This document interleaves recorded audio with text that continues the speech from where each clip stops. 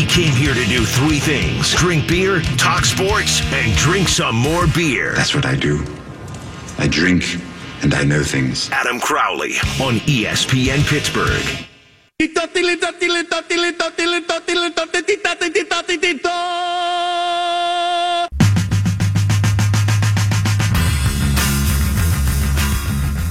I saw a woman here at training camp in a Steelers jersey walk out of a Porta-John with a half-smoked cigarette. She was wearing Crocs. I'd put her at about 60 years old, tattoos on her arms, and God knows where else. I love training camp. You found the Crowley Show where your mom listens, and you should too. 412-922-2874 is the number to call. Or you can join the cast of dozens and follow me on Twitter @_Adam Crowley. Tell your kids, tell your wife, we be doing radio up in here. I'm fired up to be back. Couple of days not doing the show. I'm sorry for dropping Tim Benz on you. I know. Nothing I could do. Nothing I could do. I'm sure he treated you nice. Or, well, at least I hope he treated you nice. The reason I bring up the woman walking out of the Porta-John smoking a cigarette is because I gotta ask, what's the most Yinzer thing you've ever seen? I will take all submissions, as I mentioned, on Twitter @_Adam Crowley. I am live at St. Vincent College in Latrobe. It was raining all day, so I'm up in the press box. I can give you play-by-play of Steelers practice if you want me to. I just don't think that I want to do that for you. We've got Brian LaMartina back in the studio, Tom behind the glass. We got Jerome, the intern, back there, not doing updates today because, well, we fired him from those responsibilities. The Buccos, they wasted that Mets series. Oh, my God, what an opportunity there, and they just blew it. They did what they always did. Game one, they played a terrible baseball game, and look, sometimes that'll happen, but you can't let that happen in a pennant race. You need to give yourself a chance to win every time you take the ball field, and the Pirates didn't give themselves a chance in that game. David Freese is throwing the ball wild. You have outfielders, Gregory Polanco not being able to field balls that go right past him. You've got pass balls, all kinds of issues, not being able to get hits with runners in scoring position. It just was not a good game by the Buccos. And then the last game, you give up one run, and it's on a double from Blake flippin' Wheeler. It's the pitcher driving in a run. You lose, you get goose-egged. That can't happen. So in a series where you're desperately wanting to take 3 out of 4, you split 2-2, and you found a way to beat Jacob deGrom. If you beat deGrom, then you've got to win that series. I thought if they lost a game, it would be the deGrom game. You win that one, missed opportunity. We've got Lance Lysowski joining us at 4:20 here on the Crowley Show. He of DKPittsburghSports.com. He covers the Buccos to tell us what they're thinking about doing at the trade deadline and if they can hold their spot in the wild card race despite having to battle through some injuries. Josh Bell now out. We know Corey Dickerson is out. What are the Pirates going to be able to do? Will they be able to hold strong? I have my doubts. This is what the Pirates front office is waiting for, though, right? You're 4 games back in the wild card at the trade deadline, which means you are, for all, as Jerome would say, our intern, intensive purposes in this race. And that's what they say all the time, the Pirates front office. We want to be in the race. We want to surprise like it's 2013. They haven't taken off, these Pirates, the way that team did, obviously. But they are a decent baseball team.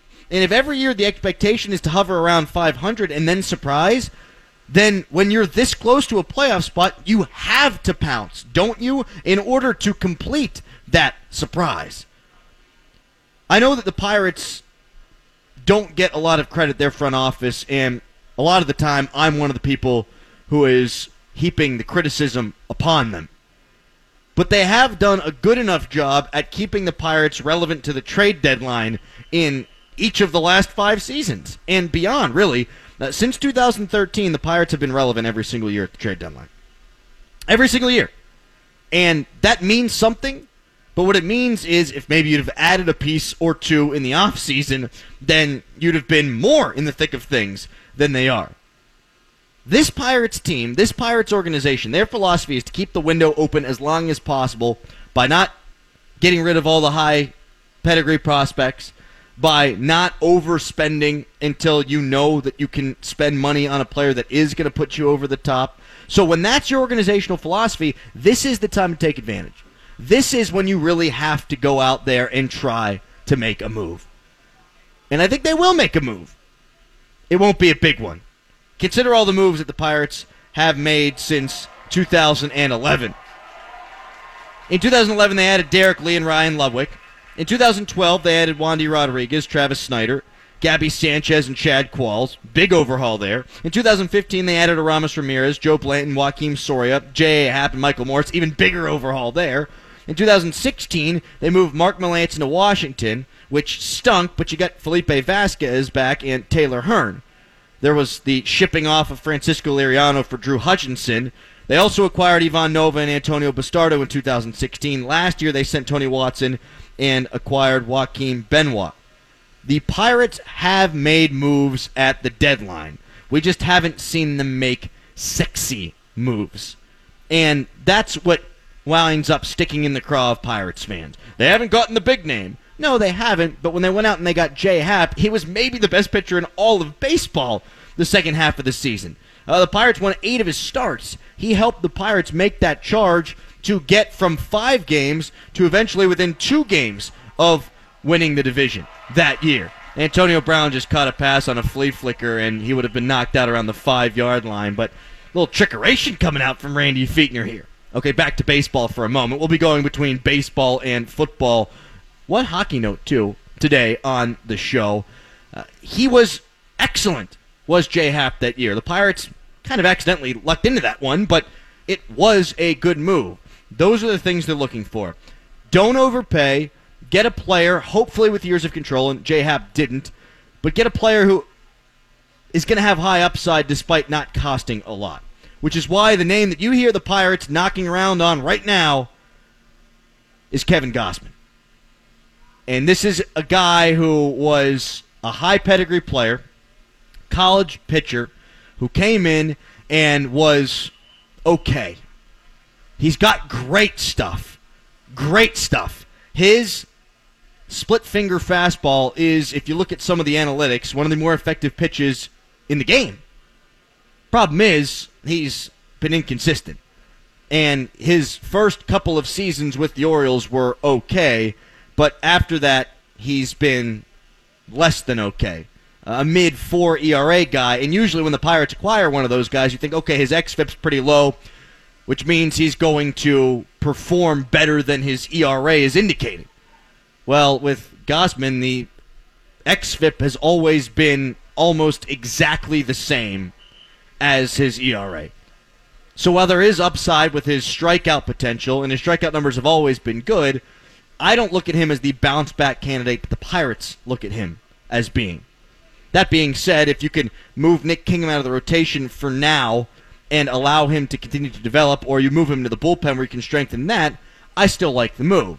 You shouldn't have to spend a lot in terms of prospects to get a guy like Gausman. We hear the rumor is it's Ke'Bryan Hayes, and he's a guy who played in the future game, but I don't really mind getting rid of him. He's a decent prospect, but I don't mind it if you can get a pitcher with a little bit of upside. And I do think Gausman has some upside, just not as much as probably the Pirates do. The Buccos, though, they have to make moves because the Cubs, they got Cole Hamels. Pirates aren't going to win the division anyhow. But Arizona added Eduardo Escobar. He leads the league in doubles with 38. The Brewers got Joaquim Soria and Mike Moustakas. They get better. And the Phillies get Asdrubal Cabrera. The Pirates aren't keeping up with the Joneses just yet. I expect that they will at least make a move, but whether or not they keep up with the Joneses, well, we'll have to find out. I doubt they do very much. We just saw James Conner bounce a run out to the outside, which he had no business doing. Just cut it up, get a few yards. He lost a couple. One of the things that has been a hot topic here around camp based on some of the injuries we've seen is how much contact is too much contact. And I wrote a blog about this on ESPNPGH.com. Just find the Adam Crowley tab there, and you can give it a look. I think the Steelers have to tackle. Sean Davis, TJ Watt, Juju Smith-Schuster, Vance McDonald, they did not finish practice yesterday. We all know Ramon Foster got hurt. Ramon Foster, though, would have gotten hurt had that been a contact drill or a non-contact drill, because the linemen are still going to bump into each other. The pocket still has the ability to collapse, and he got rolled up on in that circumstance. That was going to happen in contact and non-contact. All the other guys, they get nicked up, yes, in contact drills, but how are you supposed to get better at football if you don't play football? Look, I'm a namby-pamby. I get it all the time on Twitter.com. Crowley, you're a social justice warrior. You're a big old liberal. You're a softy. You're a wuss. You're a baby. Sometimes they put all those words together and they're quite vulgar. And, okay, maybe you're right. But there is a line. You can't protect football players from everything. You can try to make the game safer. You can limit the number of contact practices if you are the league. You can do all those things to try to prevent consistent head trauma. You could do all those things to try to prevent concussions. But as long as you're allowed to tackle, Mike Tomlin's going to tackle. And Mike Tomlin should. The Steelers were one of the worst teams in the league last year at tackling. They were either 31st or 32nd in the National Football League. It just depends on what outlet you're looking at. Either way, not friggin' good enough. Do you think the Steelers get better at tackling if they're just hitting dummies out here? Do you think the Steelers get better at tackling if they're just playing rap football? No, they don't. And I also think that there's an argument to be made that if you don't tackle here at practice, you're going to get hurt more when you play regular season games, when you play preseason games. Kevin Colbert says it all the time. It's like boxing. If you go into a boxing ring and you haven't had a sparring partner, you're going to get the bejesus beaten out of you. Your brain's going to come through your nose. It ain't going to be good for it.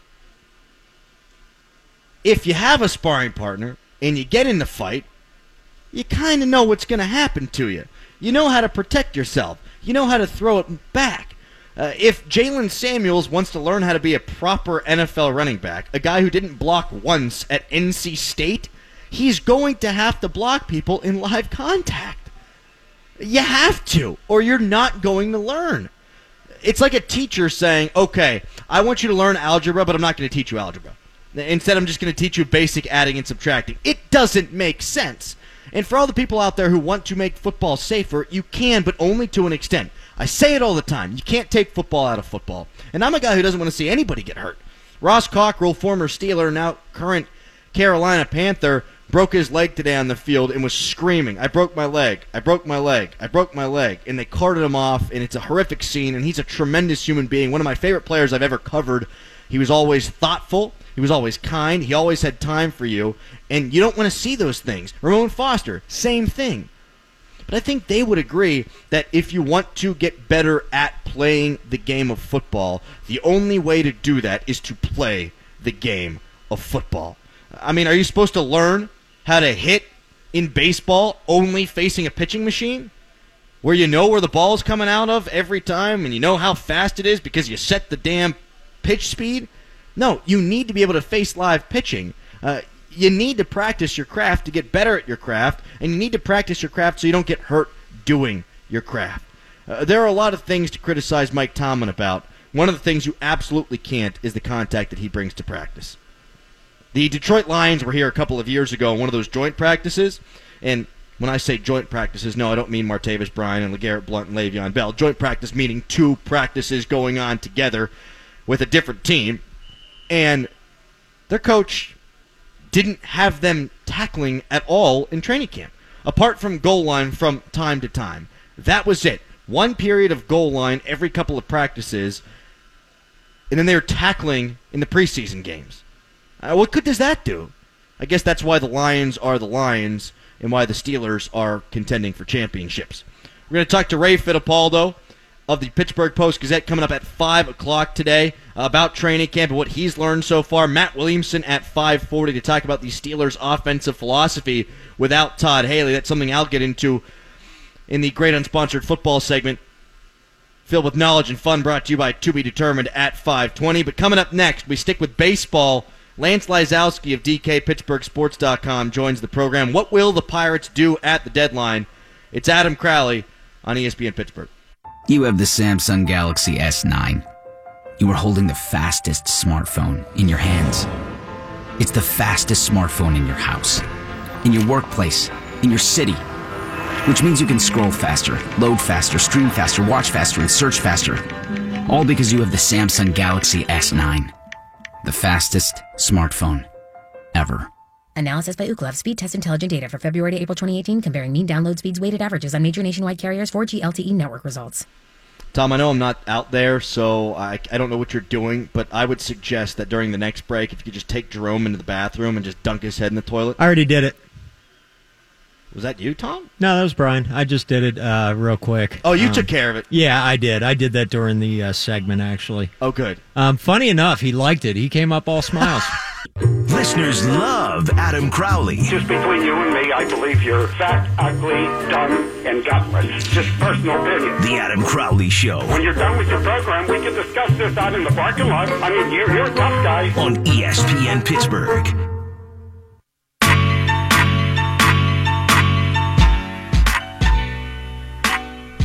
Plenty of Steelers talk today on the program as I'm live at St. Vincent College in Latrobe, but I'm tired of them. It's all I've done is talk Steelers for the last couple of days. I joke, I kid. We've got a full hour of Steelers talk coming your way from 5 o'clock until 6 here on the Crowley Show. But right now, the Buccos in the midst of a pennant race? Okay, I can't even say it that way, but we'll see what they do at the deadline, then maybe they will be. Joining us now to discuss is Lance Lysowski from DKPittsburghSports.com. Lance, thanks so much for taking time today.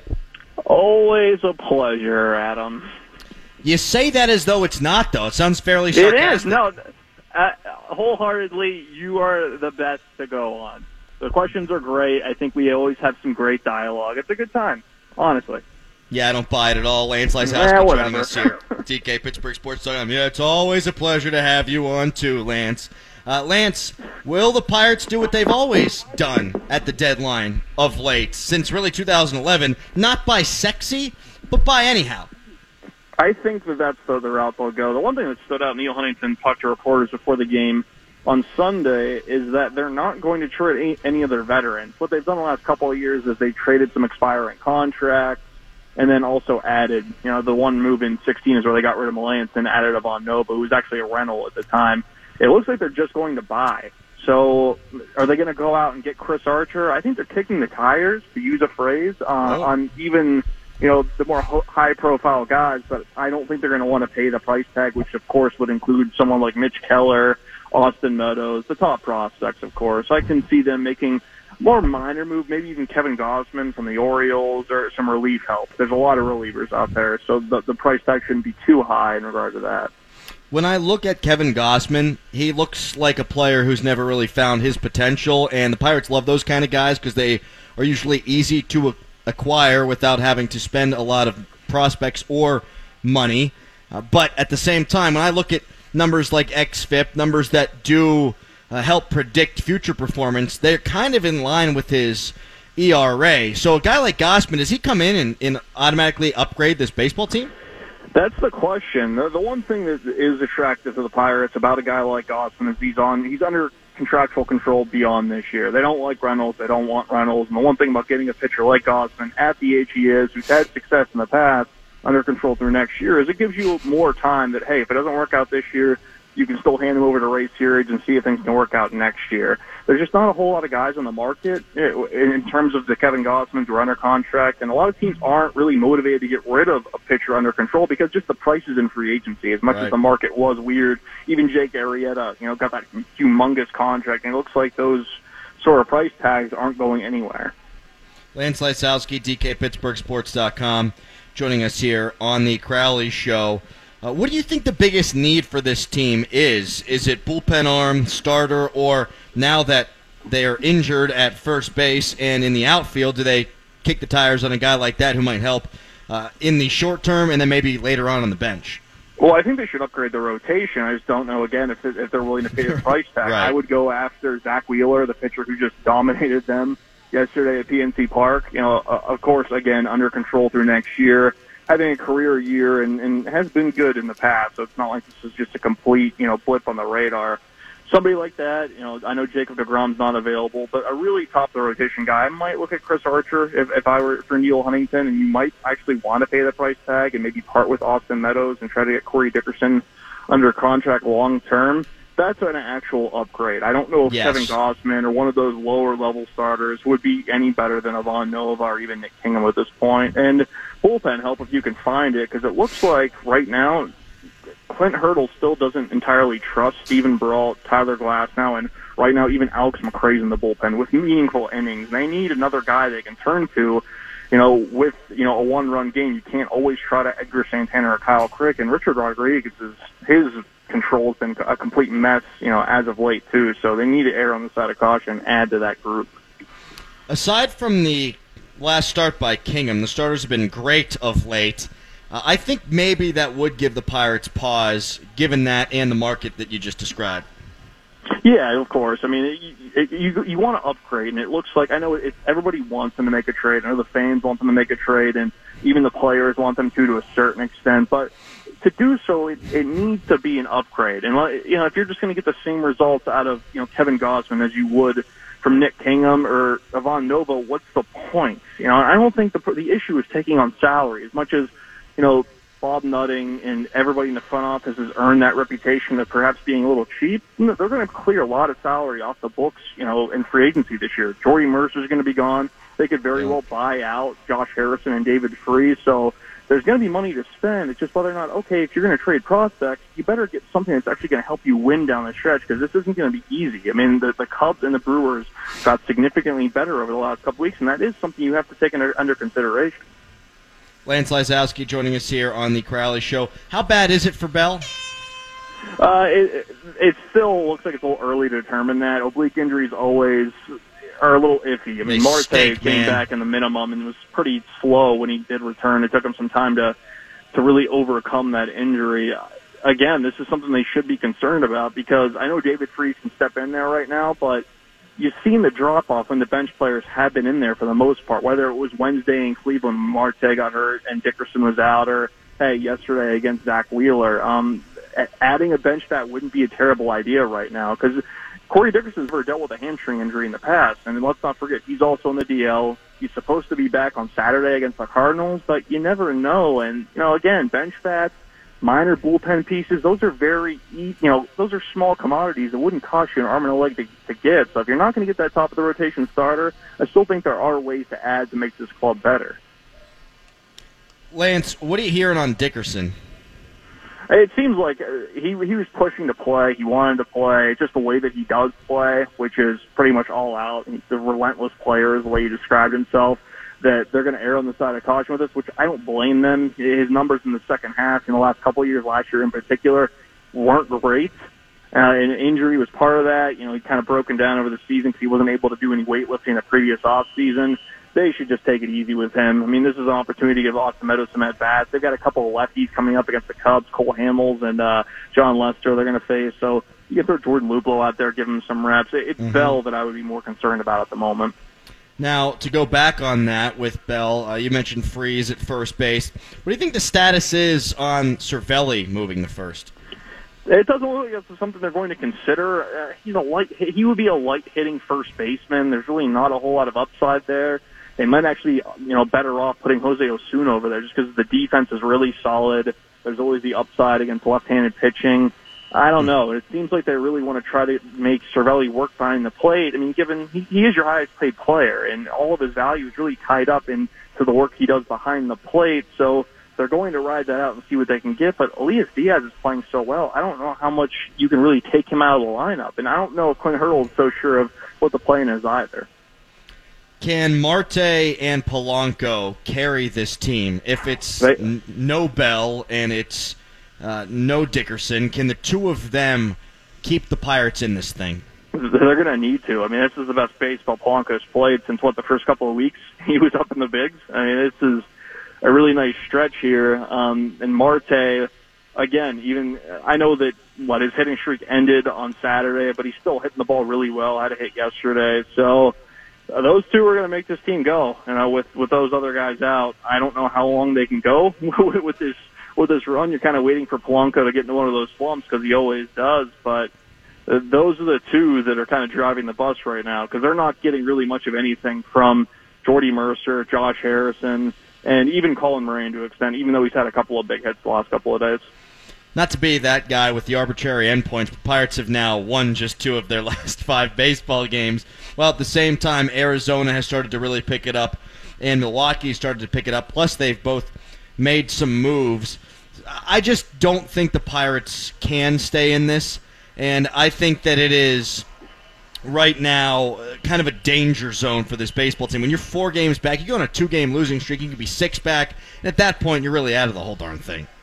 Yeah, I don't envy Neil Huntington. He's in a tough spot because I know there is external pressure to make a move, but is one player going to put you ahead of even the Brewers at this point, let alone the Cubs? And you look at the wild card. The Diamondbacks are a very good baseball team. There's some real teams in this race right now that I think have a more talent than the Diamondbacks do. Maybe not more talent, but definitely more depth. Mm-hmm. So if the Pirates are going to do it, if they're really going to make the push, I don't think one bullpen arm can really do it. They're going to have to get another starting pitcher, add another bullpen piece and maybe another bench bat. Now, are they willing to sacrifice maybe a Mitch Keller for that? I just don't think so, given where their young players are at right now, their development curve. Because it's not only Josh Bell was hitting for power before the injury, Colin Moran's still a rookie, so they might think that the best is yet to come and maybe look towards next year rather than adding now. All right, let me get your percentages here, Lance. It's not a very nice thing to do, but I'm going to do it to you anyhow.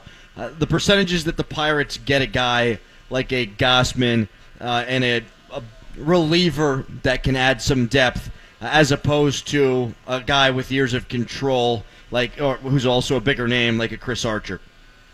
I would say that their odds of getting that reliever or maybe 4 or 5 starting pitcher would be, let's put it at 70%, Adam. And I think the whole Archer deal, 5, maybe 10% to be generous. And I think the rest is them just standing pat, not doing anything. Because let's not forget that a lot of moves do happen in August. I know the non-waiver deadline is that sexy date everybody likes to look to.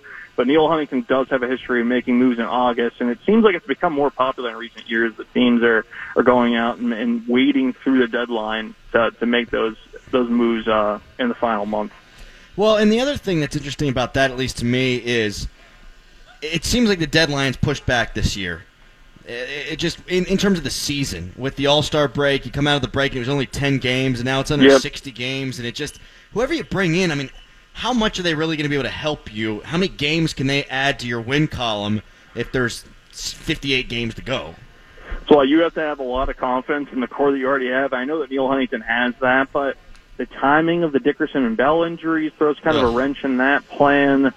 I would just be very cautious when you look at adding to that rotation because the market's not very great this year in terms of getting a guy mid-season.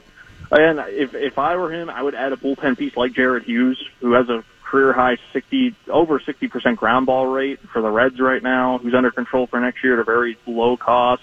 And I would add a bench bat because then that way you don't have to, keep bouncing Austin Meadows, Jordan Luplow, or Adam Frazier as that, backup outfielder. You can get somebody who is a little bit more experienced in that role because you know what? Injuries happen. They've been pretty lucky in that regard this year. There haven't been any terribly serious ones other than Cervelli's concussion issue. So prepare yourself for the second half, and then, hey, if you think next year is a better opportunity, which I'm starting to think that's what Neil Huntington thinks, then you go for it then. Lance, the Pirates' schedule gets really tough, but it's also a bunch of the teams that they're chasing or lumped in with in the wild card in the division. So, good thing or bad thing? I think it's a bit of both, and that also kind of plays into the fact that they might wait. I mean, if they perform really poorly against the Cubs and the Cardinals this week at home, then you don't do anything, and then maybe you unload Mercer and Harrison in August, or David Freese as well, Von Nova, try to pass them through waivers, then make a trade. It's a good thing now because I guess you can gauge where you're at. Neil Huntington's going to know at the end of the week, okay, well, we closed this amount of ground, we're in good shape. Or if the Pirates have a really terrible week, they fall out of it, then you have a pretty clear picture what the final 2 months are. Right. It's just, I guess, one of those natural things in baseball. I mean, they fared much better on the road against the Reds and the Indians than I or pretty probably anybody outside of that organization expected. So who knows? Lance, really good stuff, man. Appreciate the time and look forward to your reporting over the next couple of days with the deadline here. Always a pleasure, Adam. Hey, have fun down in Latrobe. I miss it this year. Yeah, man. Are you going to make any stops by? They got you working any double shifts? No. All baseball for me this year. No, it's fun, though. I'm curious to see what happens next 24 hours. And then we head to Denver next week. So have fun. Smoke some pot. Hey, let's chat from there. All right. There he goes. That's Lance. All right, Adam. DKPittsburghSports.com. We'll have him on at 4:20 next week, and it'll be a completely different interview. Tom Wilson of the Washington Capitals is going to be paid $5.17 million this season. That's basically what Hornquist is making. Horny's hard-nosed. He's a sandpaper player. He scored 29 goals this last season. He's helped the Penguins win a couple of Stanley Cups. Wilson is a hard-nosed sandpaper player who scored 35 goals in his career. I'm not saying he's not a good player. I'm not saying he's not valuable. Is he $5.17 million valuable? Yeah, I don't think so. In fact, I know he's not. 35 goals, $5 million a year? That's how you don't win back-to-back championships. That's how you get hamstrung against the cap. And then whenever you're paying TJ Oshie for 15 years. All right, 7 more years after this. You're paying him for the backside of his career, and you're paying Tom Wilson $5 million, which you could be spending on a player who is more useful than a Tom Wilson. Coming up next, the Pirates are in the danger zone. I'll explain why. You're listening to The Crowley Show. He's Pittsburgh-born, and we like him that way. What an incredible Cinderella story. This unknown comes out of nowhere. This is the Adam Crowley Show. Cinderella boy. On 970 ESPN, and now on 106.3 FM.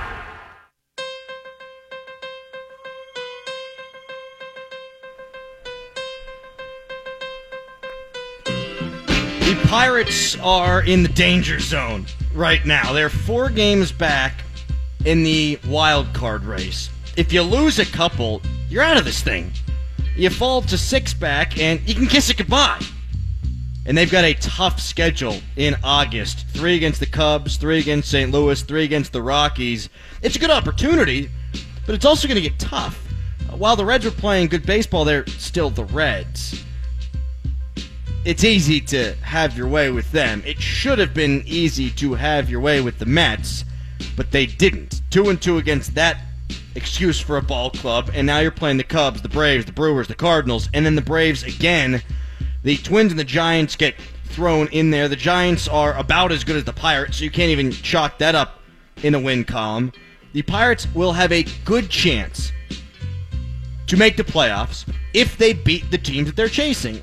The problem is the teams that they're chasing are all better than them. They're good baseball teams. This month, obviously, and I'm breaking no news here, is going to make or break the season.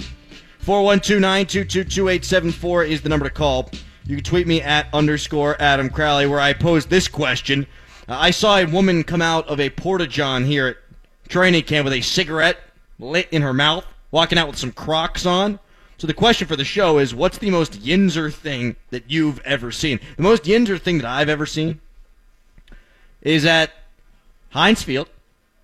My father and I were walking out of a Steelers regular season game. It was against the Baltimore Ravens. I was young. I was 11 or 12, and I saw Santa P himself. That's right. Santa P himself. Wow. Yeah. It was a problem. Daddy, why Santa peeing himself? Well, Adam, Santa had a little too much eggnog. Oh, okay. I bought it. I mean, I believed in Santa Claus till I was in eighth grade. So it was shocking to me. That was the most interesting thing I've ever seen. A guy dresses up as Santa Claus to go to a Steelers game in December, and he just winds up getting so housed that he urinates. Will Graves, our buddy from the Associated Press, he tweeted this in at _Adam Crowley. In front of PPG a couple of years ago, I saw Albie, that's Albie Oxenreider, Channel 11, and Edgar Snyder, whom we all know, bro hug, then do a selfie. On the day that Roethlisberger got married in 2011, he said, I'd been here like a week, talked to fans in a RAV4 parked down the street wearing Steelers jerseys, watching cars come in and out of church. Steelers fans were tailgating Ben Roethlisberger's wedding. Oh, no. That's pretty badass. That's worse than the training camp crowd, whom I love. I love these people. I mean, salt of the earth. That's super fans, Crowley. They just really care. They do care. I mean, you're going to go to Ben Roethlisberger's wedding, and you're going to, oh, that's Heath Miller right there. Oh, there's Ramon Foster. Oh, there's Max Starks. I mean, what a bunch of dorks. That's a whole day out of it. You can follow from the chapel, then you can head on over to the reception and tailgate out there. That's like multiple tailgate day. There's a Wendy's on the North Shore that's not far at all from Heinz Field. It's up by CCAC, and there is a pope, a Steelers pope, who is there every single Sunday wearing the full pope attire, and if you get baptized, and you can, he just funnels beer down your throat. And that's pretty darn yinzer. Yeah, that's yinzer. Hey, man, when I first got here, like, this is funny. I'm here, like, roughly a week, and I'm driving around. I'm getting oriented to the place. And so I go by Green Tree Park, and I'm just driving by. I'm like, oh, that's a cool, nice set of fields and stuff. Got some Little League going on. Everything's looking real cool. I see a family, like, carting their way to the field from the parking lot. And it's a mom, she's carrying a little kid, and then you got the dad, and he's rolling a cooler behind him, like a big Coleman on wheels. Well, here's the best part. On top of the cooler, riding it, like it was some kind of, like, fun horse at an amusement park, was his little, like, kid, like maybe 5 or 6. Like, he's riding this cooler like it's the best ride in the world. And I was just like, okay, now I get what it is. Couldn't get the kids to Kennywood is the problem. Yeah, no, Kennywood was out of reach. That would have been a long drag of that thing. He would have been having to drag that for miles, but he was fine at the ballpark. And I just wonder to this day how many beers that kid had that day. Andrew tweets at _Adam Crowley, Kennywood. Everyone in the entire park. And this is even before the steel curtain ride was built. Yet Kennywood can be fairly trashy. And you know how you can really see the yinzerish of the yinzers at Kennywood is the people that have their clothes soaked because they've been on the Pittsburgh Plunge like 18 times in a row. And then, hey, Dad, we're getting down a plunge one more time. You tell the kids stay down a potato patch for about another hour and a half, all right? Me and Ron are going to go on a couple more runs. And they're just like soaked from head to toe for the whole day they're there. You ever see the families that are matching because they don't want to get lost from one another? You ever see that? Oh, yeah. Yeah, that was always my family. Color-coded families? Exactly. My family always did that. All right, we're all wearing orange today so that we don't get separated. Meanwhile, half the people are doing the same thing. It's just a sea of orange so don't get separated from their folks. Then Mommy and Daddy wind home taking home Jimmy instead of Crowley. Well, see, Crowley, I think orange is a bad choice. If you're a true yinzer, you go black and gold, but then you run into the obvious problem of everybody's in black and gold. No one can find anyone. I love, if you go to Cedar Point, the amount of Steelers jerseys you see.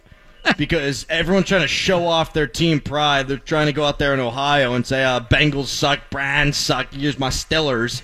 And you just wind up looking like a douche. In fact, I wore a James Harrison jersey to the Rock and Roll Hall of Fame in Cleveland, and I had a mullet at the time, so I'd say that was fairly yinzer, too. Yeah, that's a little bit.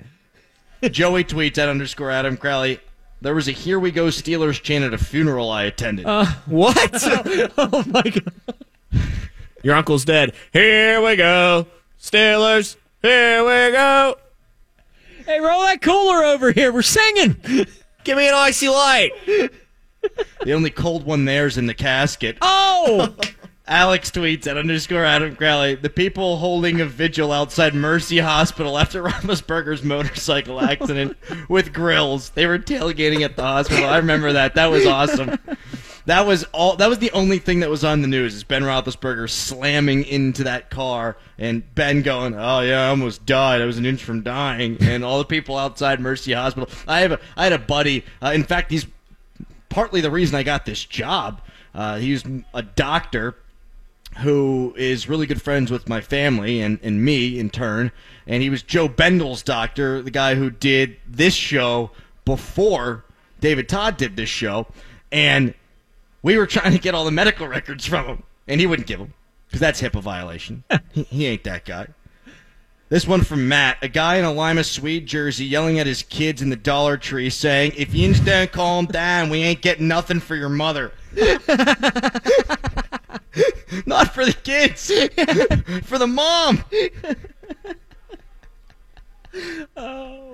FYI, we've got Ray Fittipaldo joining us at 5 o'clock here on the Crowley Show. We will be breaking down Steelers camp because that is what the Yinzers want. In fact, the Yinzers probably don't want us talking about them being Yinzers. They want me to describe the punt drill that's going on in front of me.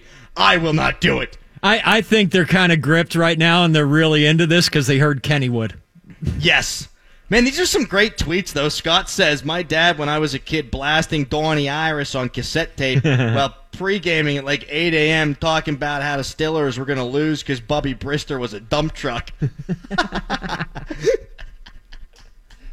We'll get back to those throughout the program. You can tweet them, as I said, @_Adam Crowley. And if you want to do the accent, you give us a call at 412-922-2874.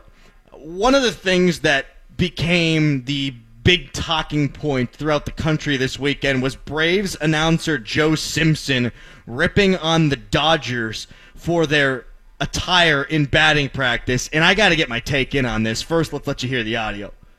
You know that I grew up in the Dodger organization and certainly was taught how to play professional baseball and do things the right way. I want you to look at some things that were going on today in batting practice here with the Dodgers. What do you see?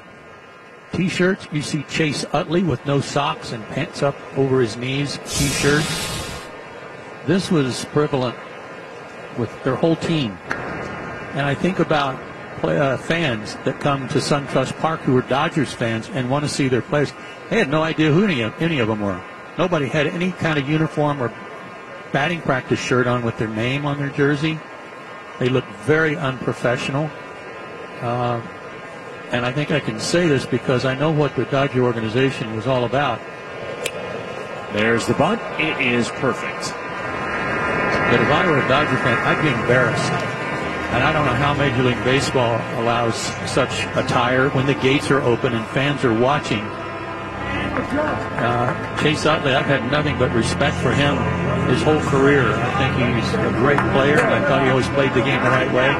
That was an embarrassment what he had on today during batting practice. Yeah, when you think of all the merchandising that Major League Baseball does with their practice uniforms and the batting practice jerseys, I'm with you. Why not?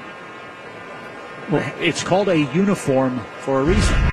Oh, my God. It is the most curmudgeonly thing that I've heard in my entire life in broadcasting and just in general. Since I was the young man going to Steelers games watching Santa P himself, I have not heard anything else that makes an individual sound older than what Joe Simpson was just saying there.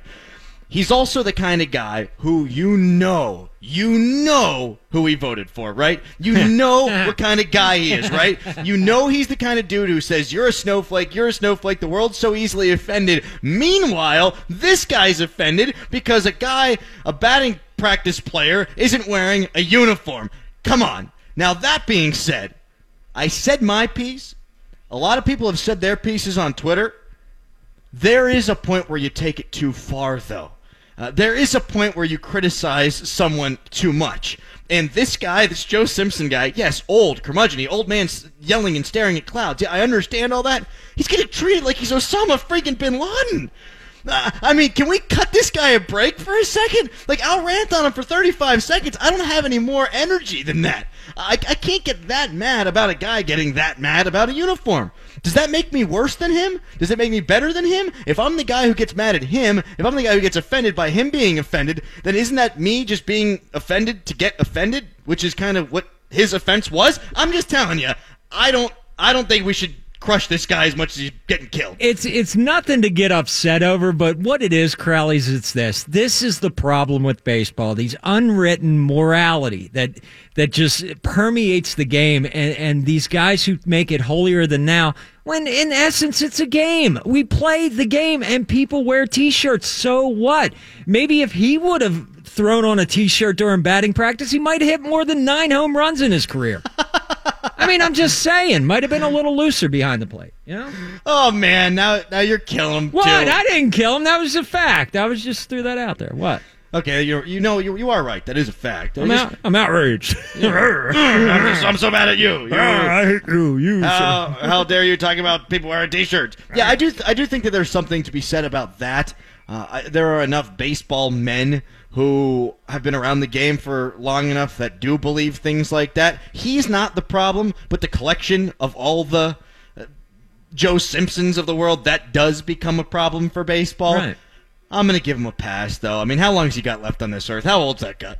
Oh, I have no idea. Obviously in his 90s with a take like that, but hey, I'm not outraged. Coming up next, we got Ray Fittipaldo from the Post-Gazette. We'll flip from baseball to Steelers training camp. Everything that he's seen thus far. I'll give you my thoughts at 5:20. It's the great unsponsored football segment filled with knowledge and fun, brought to you by To Be Determined. It's the Crowley Show.